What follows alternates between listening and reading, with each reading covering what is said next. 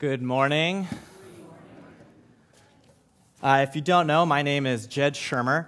I am the new youth minister here, and I am blessed with the opportunity to speak to you guys this morning. And so this last week was actually my first week, and so it was quite the week to be able to start it off with VBS, and it was so much fun to be here and just to hang out with the kids and the volunteers and to get to know a lot of you. And just forewarning, I'm not good with names. So if I did meet you at any point and I forget your name, please forgive me. I'm working on that. But no, VBS was so much fun. And as we talked about, the motto for the week was God is with us wherever we go. And we had some awesome teachers to every day tell some different stories. We looked at that. And I had the opportunity to teach on Friday, and I talked about Paul and God sending him. And Paul just has such an extraordinary life. I thought I'd talk a little bit about him some more this morning. But in my study of Paul, I realized that he's not the type of person you want to tell a story around. Because he's always going to have one that one-ups you. So you might be like, oh yeah, the other day I was tubing out on Blue Lake, and it was crazy. The boat turned sharp corner, and it flew me off, and I skipped across the water, and Paul would be like, yeah, that reminds me of this one time when I was on this boat and ended up shipwrecked and then floated in the ocean for a day and a half. It's like, thanks, Paul. But Paul, he had such an extraordinary life, and so I wanted to look at that. And so as I was writing this sermon, I wanted to come up with a way to describe his relationship with God, to describe his relationship with Jesus. And I was having a hard time doing this until I came across a way that he describes himself. And he does this in the beginning of Romans, Philippians, and Titus. And in those letters, it opens up with Paul, a servant of Christ Jesus. Now, I know at first that doesn't sound all that impressive or very different than the way we would describe many of our relationships with Jesus. But as I was studying, I realized that the word here, servant, actually could be translated slave at the same time. So Paul could be describing himself as a slave of Christ. And that has a little bit different of a meaning behind it, has a little bit more of a punch behind it. And so to get a good grasp of what Paul is talking about here, we need to understand what it meant to be a slave in that time period. Now, the slavery in the time of Paul was very different than how we think of it today in American history. It was very different. It didn't quite have the negative connotation that it does today. I found that historians estimate around 85 to 90% of Rome and the Italy peninsula were slaves or from slave descent. And so that's quite a drastic number, and the reason for this is because children of slaves were also counted as slaves. And then they were also, it wasn't like in American history, they could earn their freedom. They could save money and end up purchasing their freedom from their owner. And so that's why that number is so high. But slavery in the time of Paul was not only normal, but it was an integral part of Roman society. And so when Paul talks about being a servant of Christ or a slave of Christ, people of that time understood exactly what he was talking about.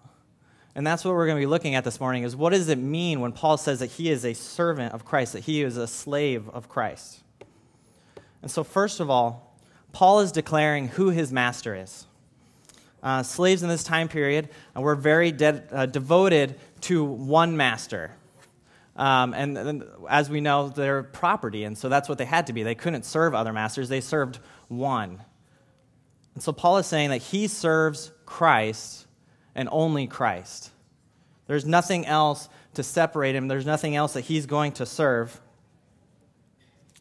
And the interesting thing about this is, although a slave would serve one master, for a person in Rome or Italy in this time period to serve one God, that was completely backwards. Even today, we know that the Romans and the Greeks, they had entire pantheons of gods that they worshipped. And for Paul to say, in this time period, that I worship one God, I serve one God, that was bold. That was bold of him. And as we go through this, we have to remember that this is the opening of his letters to different churches. Paul, a servant of Christ, this is how he opens his letters. And so as Paul writes this, he's not only declaring his devotion to Christ, but that these churches that he's writing to need to have the same mindset, that they need to be of the same mind as him, that they need to have their devotion in Christ alone. They need to follow his example and be different than society in the ways that they worship many gods and just worship one. Now, the second thing we can derive from this phrase of Paul's is that a slave oftentimes was very dependent on their master. That's oftentimes why they were a slave. They needed to be provided for. And so they would rely on their master to provide basic needs of everyday life, their food, their shelter, their protection. They would rely on their master for that. And so when Paul says he's a servant of Christ, he's saying, I am dependent on Christ. I am going to rely on him to provide for my everyday needs. And as we look at the life of Paul, we can see that. I mean, he traveled hundreds of miles walking around, probably a lot of times wondering where he was going to get his meal. And so he would rely on Christ to provide those needs. On the third day of VBS, we talked about how God gives us strength. And this is another area where Paul really relied on God to completely provide that for him. Paul got his strength from God. And so we read that in Philippians 4, and so I'm going to be reading verses 10 through 13. Paul writes, I rejoice greatly in the Lord that at last you renewed your concern for me. Indeed, you were concerned, but you had no opportunity to show it. I'm not saying this because I'm in need, for I have learned to be content whatever the circumstances. I know that what it is to be in need, and I know what it is to have plenty. I've learned the secret of being content in any and every situation, whether well-fed or hungry, whether living in plenty or in want. I can do all this through him who gives me strength.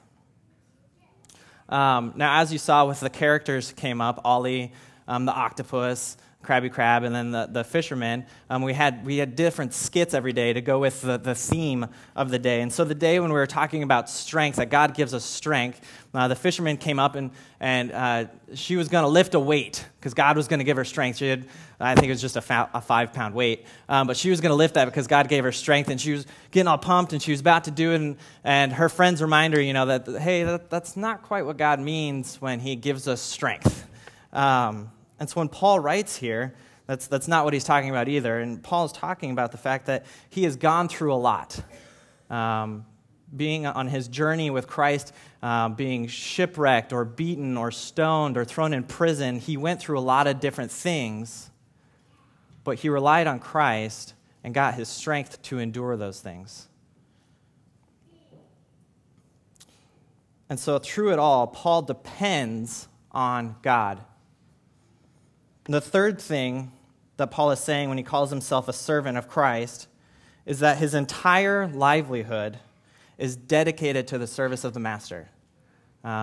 Slaves, that's what they did. They worked for the master. They earned their keep by doing different jobs, whether it was keeping care of the crops or cleaning the house or cooking for him or doing different things for the master. That's how they earn their keep. And so now Paul, he didn't earn his keep with Jesus by doing work for him. That's not how that works. But he did it because he understands the importance that doing work for Jesus, that it carries, the importance of it. Paul understood that spreading the news of Jesus and his love carried importance, and he wanted to be able to do that for his master. But just think with me for a second about that. That's ever since Paul was converted, back on the Damascus Road, he was converted, and he became a follower of Christ. He spent his entire rest of his life only doing the work of Jesus. Think about the amount of trust and dedication and love that would take to be able to go on every day, no matter what was going to happen. I think of a lot of Christians, if after being thrown in prison or being beaten once for their faith, they might not be so bold. They might step back a little bit, But Paul did the opposite. It seems that through every challenge that he faced, he only became more in love with Jesus. He only became bolder in his faith because of it.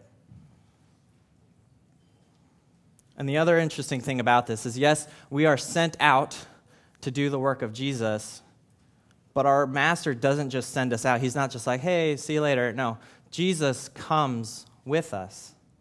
He comes with us to do the work. And that was the theme for the week. God is with us wherever we go. And so the question I have for you this morning is, are we servants of Christ?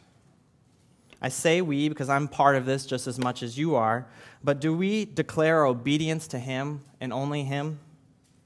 Or are there things in our life that tend to slip in between the two of us?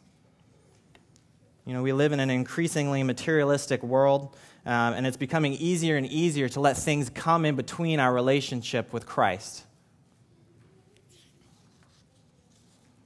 Can we say without a shadow of doubt that Jesus is first? And next part of this is, how much do we depend on Christ in our everyday needs? Can we put our worries beside and rely on God to provide, to take care of us?